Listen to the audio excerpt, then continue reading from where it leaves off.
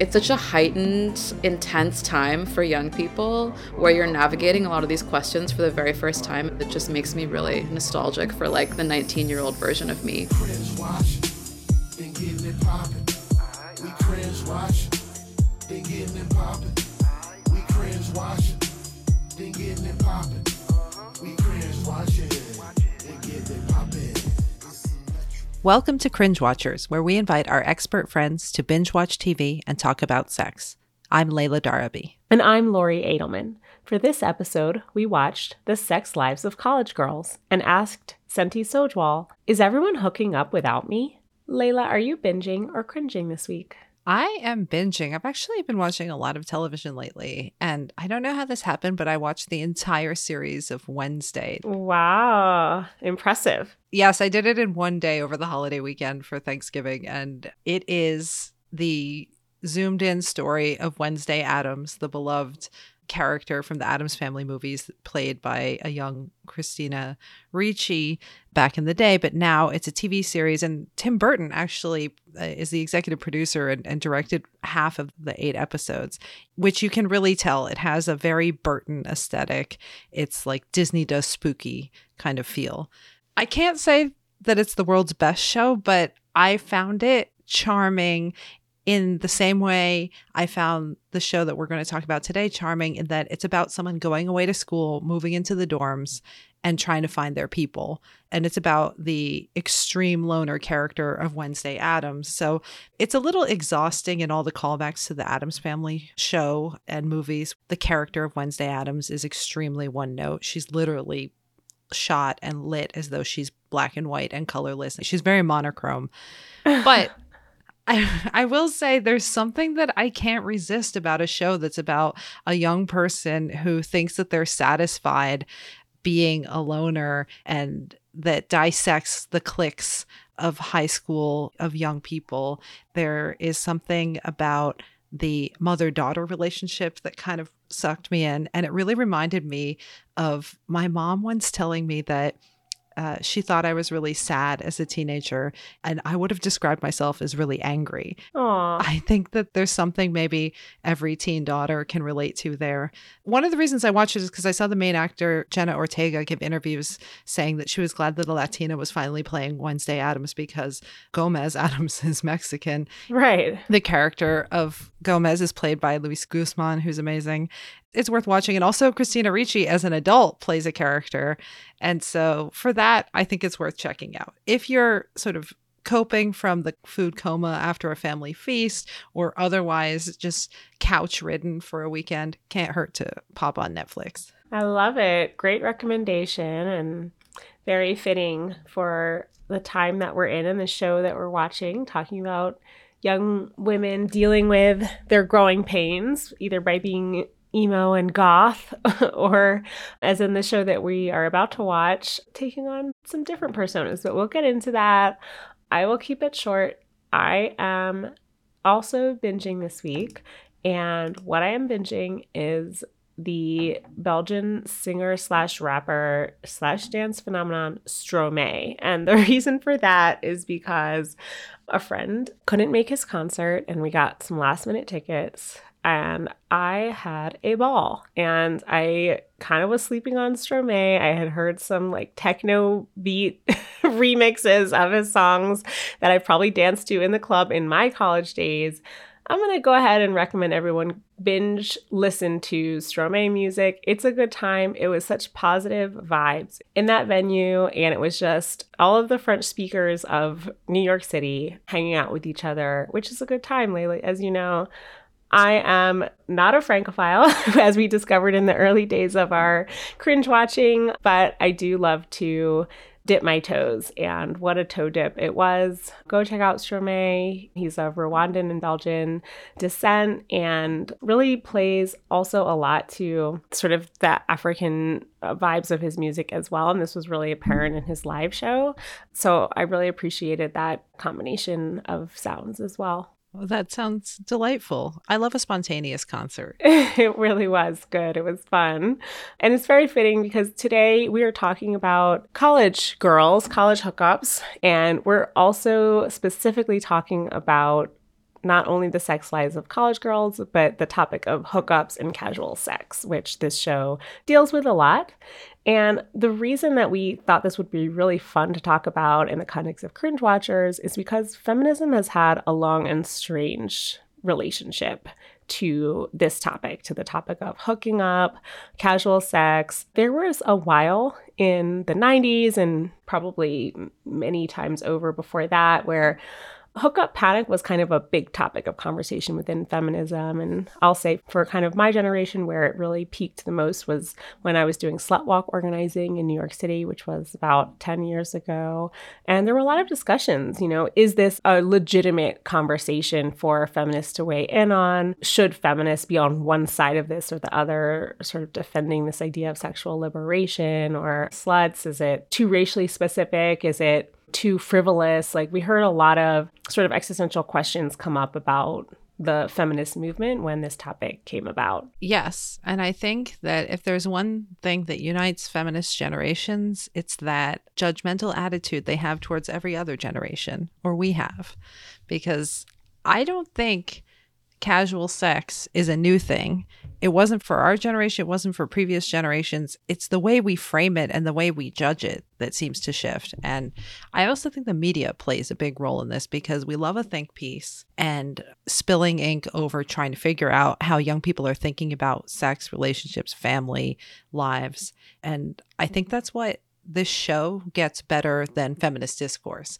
We have a lot of conversations on this show about how some of the entertainment that we consume keeps it light, doesn't dive in, and doesn't take risks on all of the serious topics. There is something to be said for addressing big topics like sex and sexuality on TV because we accept that it's going to be surface. And so I think TV shows like the one that we're discussing today have permission to skate at the surface of these topics and maybe dive into issues in a less judgmental way than, say, one generation of feminists dissecting another. That's really well said. And, one of the major premises of our podcast is that, sex as a topic is not frivolous. It's serious. It can be silly. It can be surface, but it also can be life or death. It also is political. So I think we really like to touch on all those different sides of the spectrum to kind of give a more full picture about issues of sex and sexuality than what people usually hear. And so this show happens to fall on the lighter side of that. So just a little bit of background, Sex Lives of College Girls, it was created by Mindy Kaling and Justin Noble.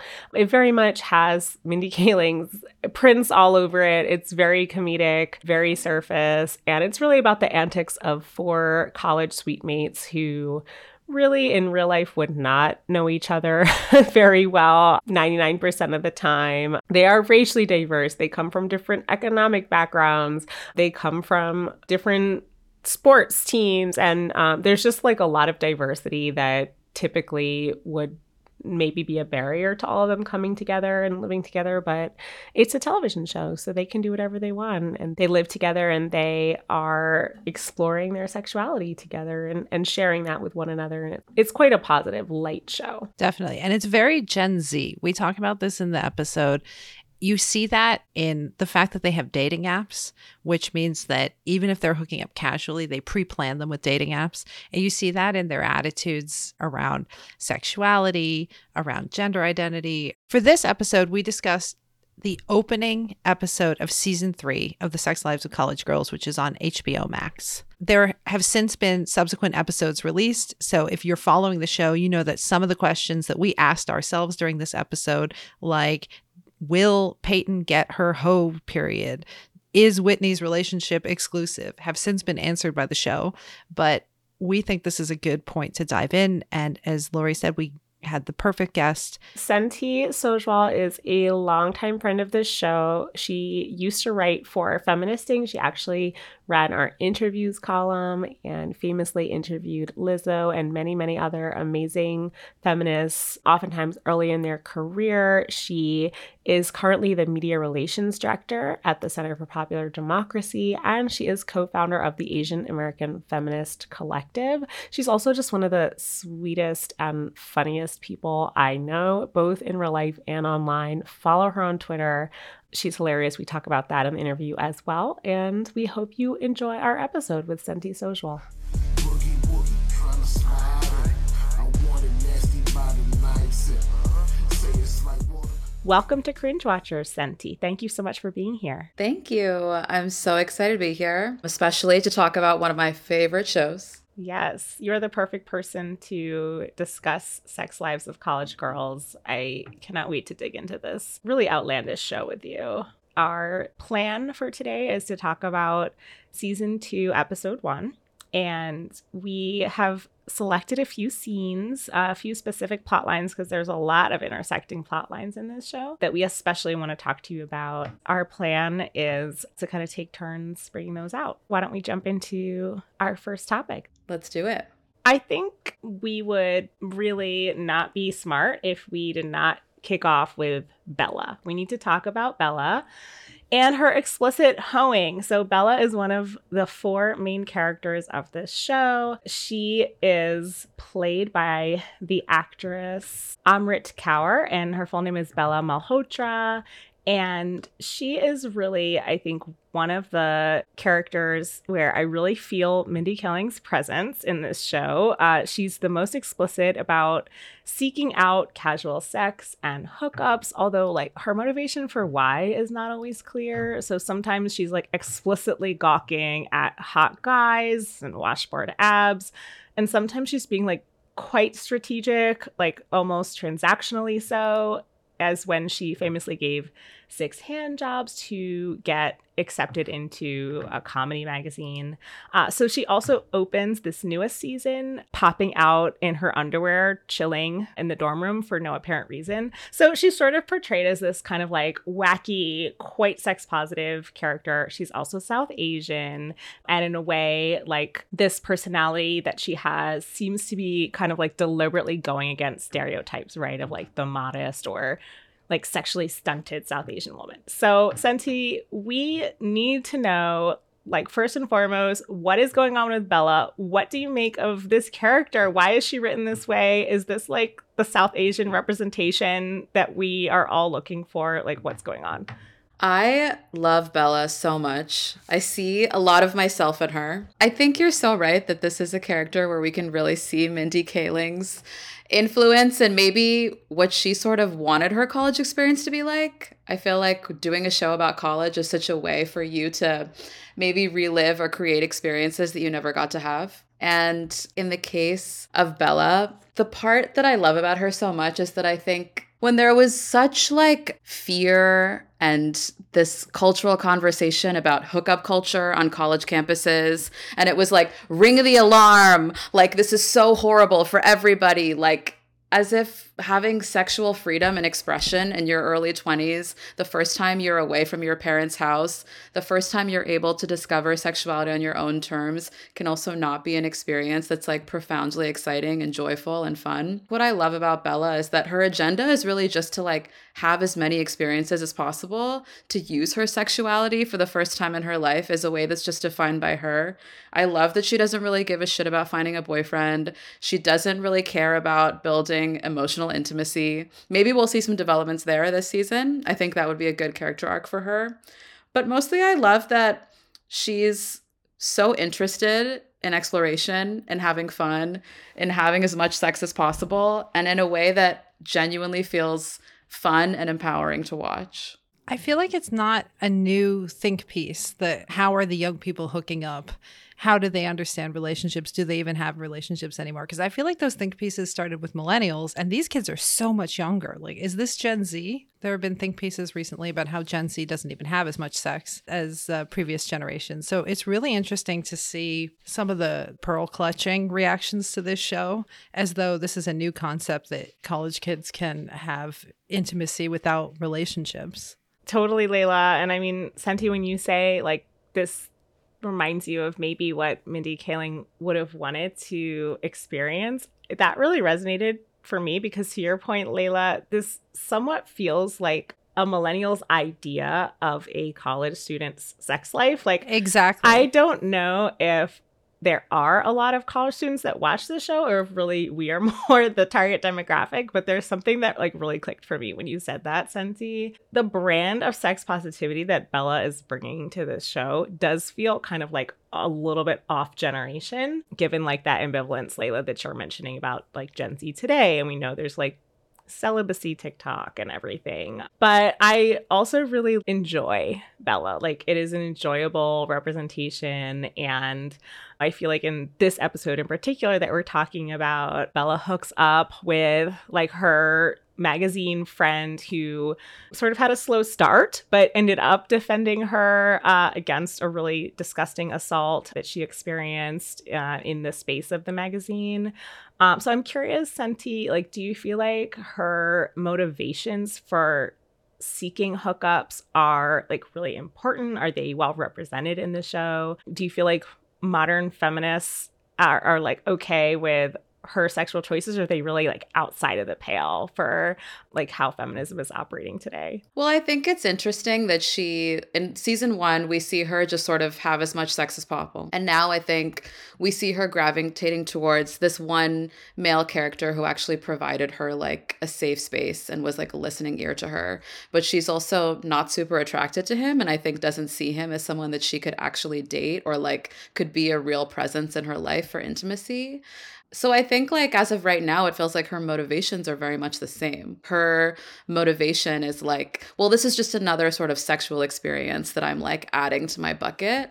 But I think that we're going to see developments in that relationship. And to your point about like, is feminist understandings of these motivations or how we can apply those ideas, I think it's like, if you want to have sex for the sake of having sex because you're 19 and just got out of your parents' house and probably lived a sheltered Indian life with your conservative parents, then like to me that is liberatory. There just doesn't really have to be reasoning beyond that. And I wish that like we could see more of that. A lot of the other characters, I think, struggle with sexuality in different ways. I think that we have Leighton, who's like closeted queer woman for the whole first season. And then you have Whitney, who's in this pretty bad relationship with someone who clearly has a lot of power over her. And then I think you have Bella, who's like the character that represents sexual freedom, but it's in a way that's very like one note. So I think I am hoping to see more developments there for what she can learn about sexuality, and also like what actual sexual pleasure and joy partaking in those things can mean for her in a way that's more meaningful than just like having sex to have sex. The thing I also find really relatable about her is, I know this has been true for me, that enabling friend, that friend who's outrageous and over the top and wants all the experiences. Then the rest of the friend group is in that wake. She wants to go to all the parties. She wants to fuck all the guys. She wants to have all the experiences. And I feel like I've had those people in my life who are a little unhinged, but who helped me loosen up a little bit in those settings, like the first semester of college. You already mentioned, Senti, Whitney's dating life. In season 1, Whitney is this star athlete who's having a really inappropriate and power dynamic, abusive relationship with her coach.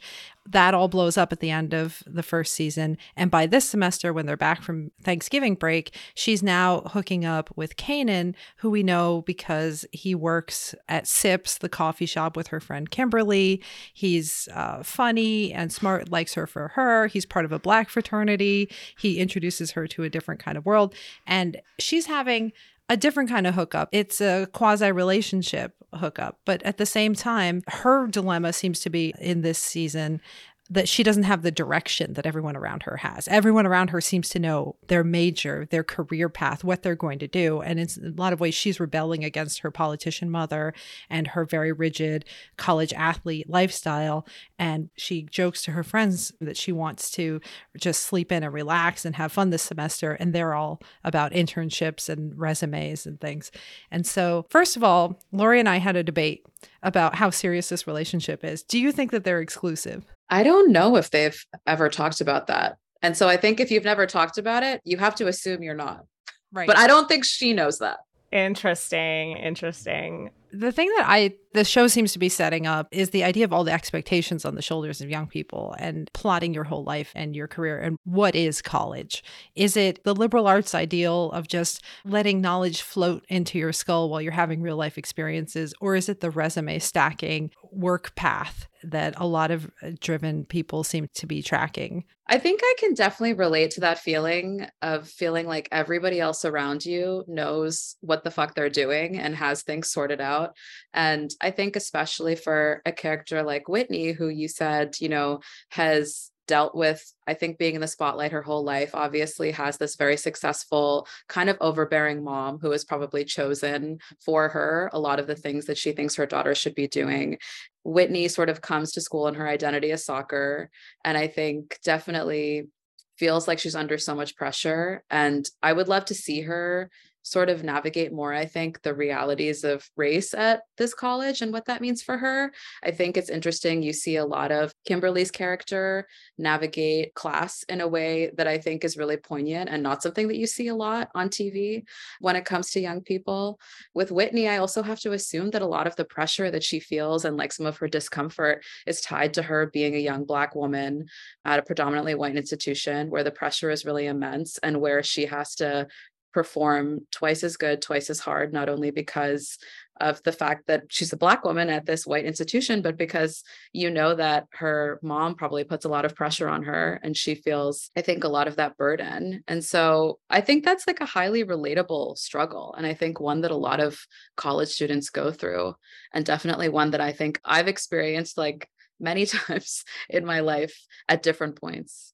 Yeah, I think that is so true. And we will talk about Kimberly's financial situation because I'm aghast. But one of the reasons that Layla and I kind of were having some fun going back and forth about Whitney and Kanan's relationship is because it reminded me of college in this specific way, which is like, they started out as explicitly casual. Like Whitney's like, I am going to push myself to have this one night stand. Like I met a hot guy. I summoned the courage. Like I pretended to be a confident girl so that I could like have this experience with this hot guy. And, a couple episodes later, they're sort of in this undefined situationship. They're both perfectly nice people. They're both Black in a predominantly white institution, which sometimes, as we know, like is enough. You're like, oh, we're the same here. Should we just but they're going to parties together. They're hanging out with each other's friends. They can get jealous when each other are talking to other people. But at the end of the day, like for me, this plot line about Whitney being uncertain about where she's going, it's like also a way to sort of show that her emotional needs are not necessarily fully fulfilled in this situationship. Like she's got these bigger issues that she's dealing with in her life. She confides to this man that she's sleeping with, and he's like kind of a little bit talking some light shit to his friend at a party in a way that like feels like an emotional betrayal to her, like hurts her feelings. That really rang true for me as someone thinking back on college. I was like, did I really know how to navigate my emotional needs even in casual situations? Like Whitney's smiling through that pain, and I just watched episode 1, so she didn't speak up yet about this. Maybe she will. But there's just something about this idea of like the feeling of whether we deserve to even feel hurt or disappointed by someone who we're not in like a formal capital B boyfriend girlfriend relationship with, and that I thought was like really beautifully done. And that's a question that will follow you all the way through your 30s if you let it. And beyond. It's funny. I, unplanned, went to my college campus this weekend because one of my best friends from college has a half-sister who's 25 years younger than she is. And we started college and we met 25 years ago this year as freshmen in college. And it was so funny to be touring the dorms, to be seeing her experience, the younger sister's experience, which is totally different from ours, but also to be walking past all the dorms where all of my little situationships took place. What really made me feel old a few months ago is that the very first guy I hooked up with in college posted on Facebook a photo of our campus, and I realized it was because he was dropping off his daughter this year.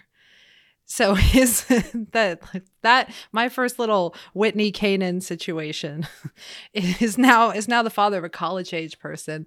It really took me back, and it wasn't a relationship. It's not something I think about often, but because of that little moment in my own little existential crisis about where am I and am I old enough to have a college freshman, I've been thinking back a lot about that first encounter. We used to call it the fuck chop relationship, those relationships that take place uniquely in close spaces, in dorm rooms. Like, you don't spend time with each other's friends. It didn't even mean you were just sleeping together. But, there's something about dorm life and living on campus, especially your first time away from home, that can be very separate from the real world. And I think that's one of the funny things about college campuses. It's almost what they're intending to do. I think the intent is academic, but the side effect is all of our relationships. It's funny too, because in college, I feel like you think you're such a little grown up because it's your first time out in the world on your own.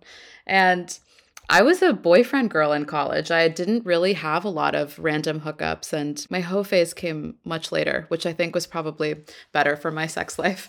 But I had 2 serious boyfriends in college, and I remember we would sleep together in our little twin beds, and you just feel like you're a little adult. Lori, you're so right. That question of how much can I rely on this person, or how much do I share, or what is real intimacy, or what are we even supposed to give each other? How comfortable am I supposed to be with you? When am I allowed to ask for more? College is really a place where those things happen for many people for the very first time.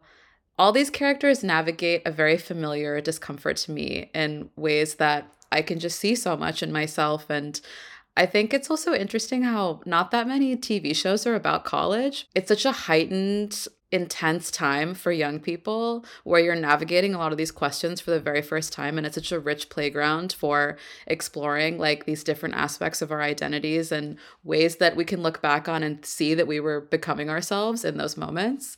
That's one of the reasons I love the show too, is it just makes me really nostalgic for the 19-year-old version of me, who I think I see in different ways with all of these characters. I love that you said that, Senti, and same. And actually, there was a really interesting quote that we found in prepping for this episode from the co-creator with Mindy Kaling, who's Justin Noble of this show. And he actually gave an interview where he said, the thing that I always heard when I wanted to do a show about college was that a lot of people would say there's no stakes because college is just a time where you let go and you learn and you're in an incubator. I always disagreed because stakes are relative to a character, and no one cares more about the stakes of their situation than someone who has their entire life ahead of them and anything can derail it. And I thought that was really insightful. And to your point, Senti, maybe guess at some of the reasons why we don't see more shows about this time period, because it can kind of, bring out some nostalgia from folks, but also the sense of oh, well, they're young kids. And I really am glad that they both take these characters seriously enough that we're all sort of invested and we can kind of see a little bit of ourselves in them, but they also keep it quite light in a way. There are just a ton of plot lines that they throw at us in this show. You mentioned, Senti, the financial issues that Kimberly's going through, and I really want to talk about this with both of you because it's one of the storylines that I'm kind of struggling with the most in a way. But basically, after cheating on an exam last season, we find out this season that we found out last season that Kimberly had her scholarship revoked. In this new season, we find out that she took the senior boys of the entire fraternity where the cheating was going on with her. So she's in debt and they're blacklisted from a number of fraternities. But Bella suggests Kimberly, quote, sells feet pics to make up the difference, which is a whopping total of $138,000 over the course of 4 years. But Kimberly is determined to not tell her family, handle this on her own. So she takes a job writing captions for an Australian reality show, which was probably the number one laugh out loud moment that I've had for this entire show, is when they showed that Australian reality show and Kimberly trying to write up the captions of a sobbing Australian reality TV star. Amazing. Jessica has just made the bloody agonising decision to dump Braxton. And now she deals with the consequences. It's like a game, right? But it's also funny, And then I'm What the fuck is she saying? But creator Justin Noble has also stated that this plotline is reflective of the true hardships that exist for people who are underwater financially when they're trying to stay in an institution like this where the cost is exorbitant. So I'm curious, first and foremost, how much does class play a role in our ability not only to like enjoy and experience college, but also like have a good sex life in college? Like at one point, Kimberly almost doesn't go out because she's doing her captioning job. We know that happens a ton. So like, what is the connection between this plotline and like the sex lives of college girls? Class touches everything. It colors your whole experience. It's like a lens through which you view and experience the world and how other people see you. I love that the show is exploring this, but I really need them to go deeper. We sort of see in a surface level way how this affects her, but what I want to see is more of that question of how does this affect how she sees herself in relation to these three close friends. And I don't think that I have a concrete understanding of how this does affect her sex life or how she sees herself as a sexual person, or even who she has access to, or like who she is attracted to, or who she might date or be with in a real way. It's almost there, but I'm really hoping that we sort of can go a level deeper as the show goes on. One of the things I kept thinking when she gave the grand total for her entire college career of how much money she would need to raise to pay tuition is what a class differentiator it is once you graduate. Because yeah, there are pressures, there are haves and have-nots on campus, but in some ways, once you get there, if you have financial aid, if you're on the meal plan, there's some level of equalizing, maybe not equalizing, there's a balance to being on campus that I think is a raft in the middle of a financial storm for a lot of people. As I just said, it's 25 years since I started college, 20 plus years since I finished. And, you know, most people I know are just now paying it off or still paying it off, then went to grad school, racked up more debt. And I feel like Kimberly is someone who's really going to be feeling this for generations. I get annoyed at how quickly she comes up with schemes that could really make up that difference, because when you're 18, $20,000 is enormous. Yeah, for sure. And that scene with the lone predator, like, I'm glad that they included that as well, because that rang true. It's not just that you now owe this tuition, but also you become vulnerable to these like really exploitative financial schemes and setups. When Kimberly got into this scheme, it was in part because she was hooking up with her friend's brother. He was part of this fraternity. He got her into this legacy file of old tests that the members of this white majority grandfathered in fraternity had access to, and she didn't have access to. So through a wealthy friend, she got access to this special tool. And we learn at the beginning of the semester that she's lost her scholarship. She's financially struggling for the rest of her life. The guy who helped her get access to the test has just transferred and has a new car. So the consequences are totally different. That's a really great point. And yeah, I'm also really sad that that guy isn't back because he was pretty fine. Seriously, bring him back. Can we have some dream sequences? They had really great sex. Yes. We get a flashback, something. I think it's a good point too, Layla, that it's kind of questionable that these women would all get along, being of such different backgrounds. There were maybe 3 weeks in my freshman year where I hung out with like the super bougie people. And then I was like, oh, I cannot hang. You guys are driving your BMWs to the mall and going to like legal seafood. And that's not my thing. It's not happening. Let's move on to another favorite topic at college, which is nudity. I think this whole season starts out with Bella in her underwear, practicing how comfortable she is with her body. Hey, Kimberly! I missed you bitches. Come here. Hey, Bella. Sorry, where are your clothes? Oh, gotten about 15 minutes ago. Got comfortable, made myself some snacks. My parents are like obsessed with me wearing clothes at home. But at the end of this episode, there is a naked run, which also, I don't know about your campuses, but I went to a very love your body, crunchy, full of wealthy urban kids. And I saw a lot of streaking, not fraternity streaking, but a lot of progressive streaking in many different forms. Nudity and performative nudity have a big part in college campuses. And so the girls take part in a naked run. It's sort of overshadowed by the fact that there's a huge snowstorm, but that kind of brought me back also to college, where you're doing a lot of stuff, trying to wear very little in very cold weather. What do we make of the body image and nudity in this episode. They're sort of juxtaposing Bella's radical self-love with fraternity culture. My question is, did we go to college together? Because you are absolutely describing the kind of hippy-dippy, crunchy-ass school that I went to, which in a lot of ways I really loved. In a lot of ways was a really weird environment. But I think you're so right in that it's such a outsized way to perform and act some of these ideals that I think some of these girls, especially Bella, are starting to understand and encapsulate for the first time. It's like, well, I'm this like sex positive, free young girl who's in college and I'm going to fuck whoever I want. And the way I can like express this as fully as possible is to run around my college naked.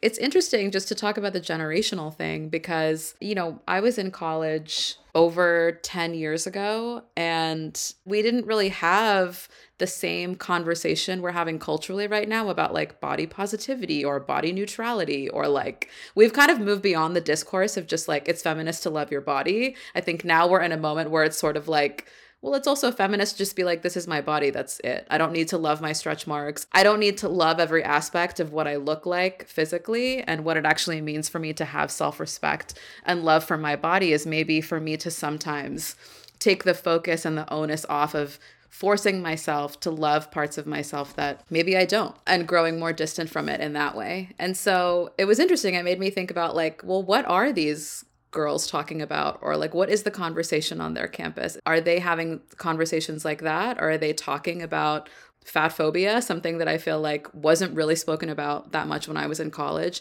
and now I think is like a huge part of our feminist discourse in a way that I think is really powerful. What do you think of the body representation on this show? I waffle myself in whether or not they're representative because there's a lot of diversity. There's representation of disability, of lots of different race and class. And not all of the four main characters have, you know, size 0 to 2 bodies, but it's still within a frame. I don't think there are really any characters on the show who are fat. And that seems like a problem. I'm just reflecting on like the point about having moved past body positivity on its face. And I think that's part of why the depiction to me does feel like an older generation looking at a younger generation. What isn't represented in this show for all the underwear runs and casual hookups is like, yeah, the choice to, you know, abstain like in a way that is really self-determined. There is not really a choice in this show to engage in sort of any kind of alternative sexual or relationship orientation. Like we don't see a poly relationship from what I can tell, or like really anything open at all. We see like people who are dating non-exclusively, but there's always an implication that they would become exclusive or stop seeing each other. We don't really see a lot of just like juggled open dating. Maybe again, we will see that this season. I was thinking that too when Bella and her friends are starting the women's comedy magazine. There was no talk of gender binary. There's no talk of gender neutrality. It's very much, there's the male-dominated literary humorous magazine, and then there's a new one, and it's for girls. That seems inaccurate to today's college campuses, because from all I read in sensational headlines, gender is the number one topic on campuses. Well, and it's very hetero when all of Gen Z is gay. We all know that. Right. Exactly. Excellent transition. The one, you know, main queer character on this show is, of course, Leighton. And it feels like they put her in a box where she had to check like every normative mainstream identity category so that she could be gay. Like she's like a busty, blonde, wealthy white woman who is like ashamed deeply, but just can't help this one thing that like makes her different. And I think that's like a really funny choice for this character. I really don't have a specific question about this, but just like Leighton, discuss, like she's come out in this episode. How do you feel about that? Counterpoint to the show had to set her up as the most privileged version.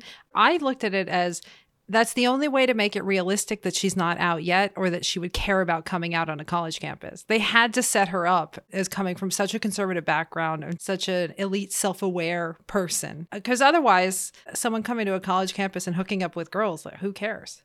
Actually, there is something that I've been meaning to tell you guys. I'm gay.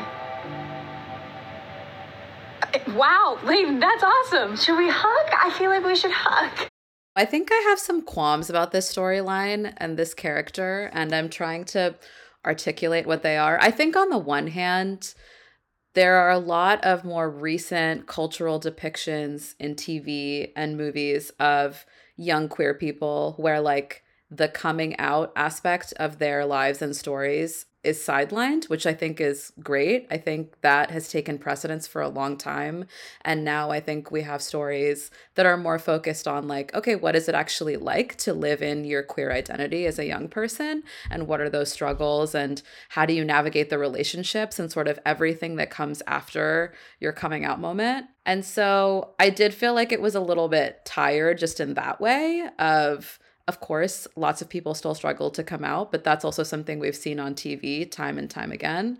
For me, also, the relationship struggle, though, that she faced in season 1 was an interesting one that many, many queer people navigate, which is I'm not totally ready to be fully out. I'm still figuring out what this means for me, and I deserve to do that on my own timeline. And yet my partner also deserves to be with someone who is ready to be out in the world with them and celebrate that relationship. And so I think that was the part of the story that was the most interesting. And I think now that Layton is out, I'm curious to see like what her relationship is going to be like to coming out in terms of illustrating and living in her queer identity. I don't think that she's going to be like the hippie granola queer girl that she dated in season 1. I think she is going to be a different kind of character, which is great. And I'm excited to see that. And I would like to see her be in a full relationship, one that she wants to be in, that pushes her to be ready to be that out person and to explore that with her family. And I'm excited to see where that takes her. Yeah, I miss the character she first hooked up with in season 1, only because that made the Layton character sort of the straw man, and the other woman was constantly calling her out on her shit. And it made it easier to like Layton because you could see more of her struggle. She was struggling. She had feelings for that other woman, but she couldn't get past herself and her own insecurities. Now, I don't see that tension. I do like, though, how they're setting her up as checking people out at a frat party, just like a woman checking out a man. The sexual chemistry with the woman who she sort of blows off at the party and then slides into her DMs. Was that this episode? Yeah. Yeah, that was cool. That, to me, is more like college hookups than some of the other representations. I also really want to see her have some queer friendships. Like we only really see her interact a lot with the queer woman that she was secretly dating, but actually having queer community would do a world of good for her and would be able to provide her a certain kind of support that her straight friends obviously can't give her.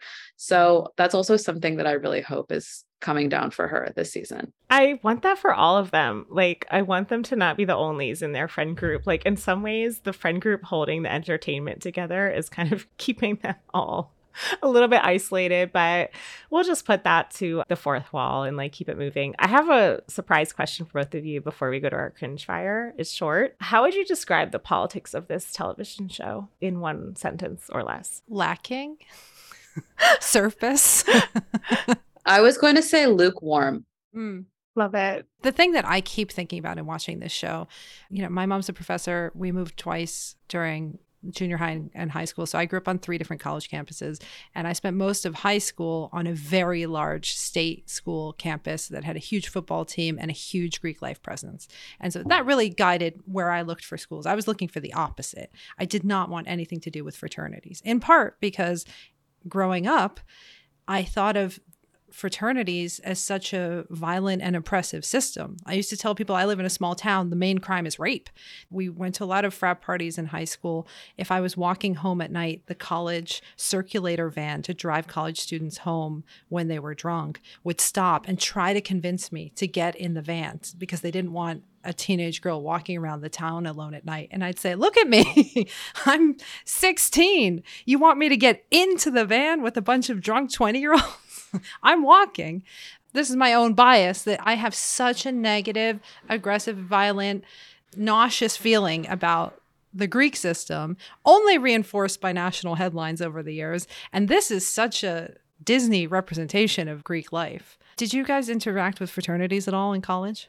I didn't at all. I went to like a school that was basically a commune in the woods of Massachusetts that like Was it was, Hampshire? yeah, I that went to was, Sarah you Lawrence, so know, we did have yeah. similar.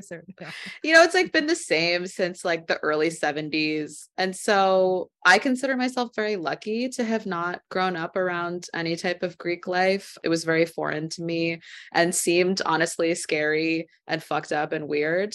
Yeah, I think like I would love to see the show just go a level deeper in all of the really important issues that they're starting to explore, sexual violence, queer identity, class politics. It's almost there. Like we've started the conversation. Let's go through the door. What I do love about the show though is that it is super like light and bubbly. It's very warm. Given the warmth of the show, the warmth of the politics does not surprise me. It's true. Lori, do you have a hot take on the politics of the show before we cringe fire? No, I mean, I think you all nailed it. Like, Mindy Kaling especially kind of has a track record around this. Like, she made a whole show about being a freaking OBGYN, and the politics of that show were kind of like trash. A show I also watched, but it was all about like which white man she would end up with, and it was not at all about like reproductive health, which I think is a thing. And it makes me really just long for more voices, like more storytellers who have the depth to like not make us choose one or the other. Like I think we could have like a show that feels like very funny and warm and still like is connected to real world issues. That is my belief. I don't think you have to choose. Been getting it poppin'. We cringe watching. Been getting it poppin'. Senti, now it's time for our rapid fire end of episode series, The Cringe Fire. Are you ready? Woo, woo. Oh, I'm ready. Is there another show that you're binging right now? Oh my God, you guys. I just binged The Mole. Have you heard about this? Ooh. The reality show? Yes. It's Netflix, right? They're constantly pushing it on me, but I've not taken the plunge. It's like Survivor meets Squid Game meets The Amazing Race. And I think while I have really enjoyed all of the Netflix trash reality dating shows, I think this one that's very much like a psychological warfare competition type situation is really, really thrilling and fun in a different way. I was literally on the edge of my seat. There's a crew of like 14 people and they have to do all these challenges and they can win this big pot of money at the end that one person wins. But there's one person amongst all of them that's the mole who's actively sabotaging the whole game. It's really, really good. I highly recommend. Well, fun fact, that show came out as I was leaving college and the original host was Anderson Cooper. What? Yeah, that's how I know that show. I've never seen that show. I just know that it's sort of this, it was a precursor to other trash TV Anderson Cooper would take part in. Okay, I'm really excited now. Thank you for telling me this right before a long weekend. I'm just going to like lounge and binge. Senti, what is something in the world that you are finding super cringy at the moment? Something I'm finding really cringy is the return of 2000s fashion. I saw a teenager walk past me the other day in like low-rise jeans so low I could like see her vagina, and I was like, did I not live through this one time? And it was enough. I do not want to see the bell bottoms and I don't want to see whale tails. We evolved and we got to a much better place and I don't need to go back there. It was awful. For anybody who wasn't 99 pounds and looking like Misha Barton, it was a dark, destructive time in our history and I do not want to return. Even the name Misha Barton just like pushed a button in my brain. Wow. Senti, I just want to use this moment in particular to plug your Twitter because even though Twitter is dying, you are a person whose Twitter account most resembles their real life humor. And your answer to the last question just reminded me of that. Thank you so much. I hope Elon is enjoying it in the remaining days we have. Okay, next question. Is there an aspect of sex or sexuality that you would like to see better portrayed on TV, in film, in media? Yes. Well, something I think I have very rarely seen portrayed is the devil's threesome. which is something that I would really like to see.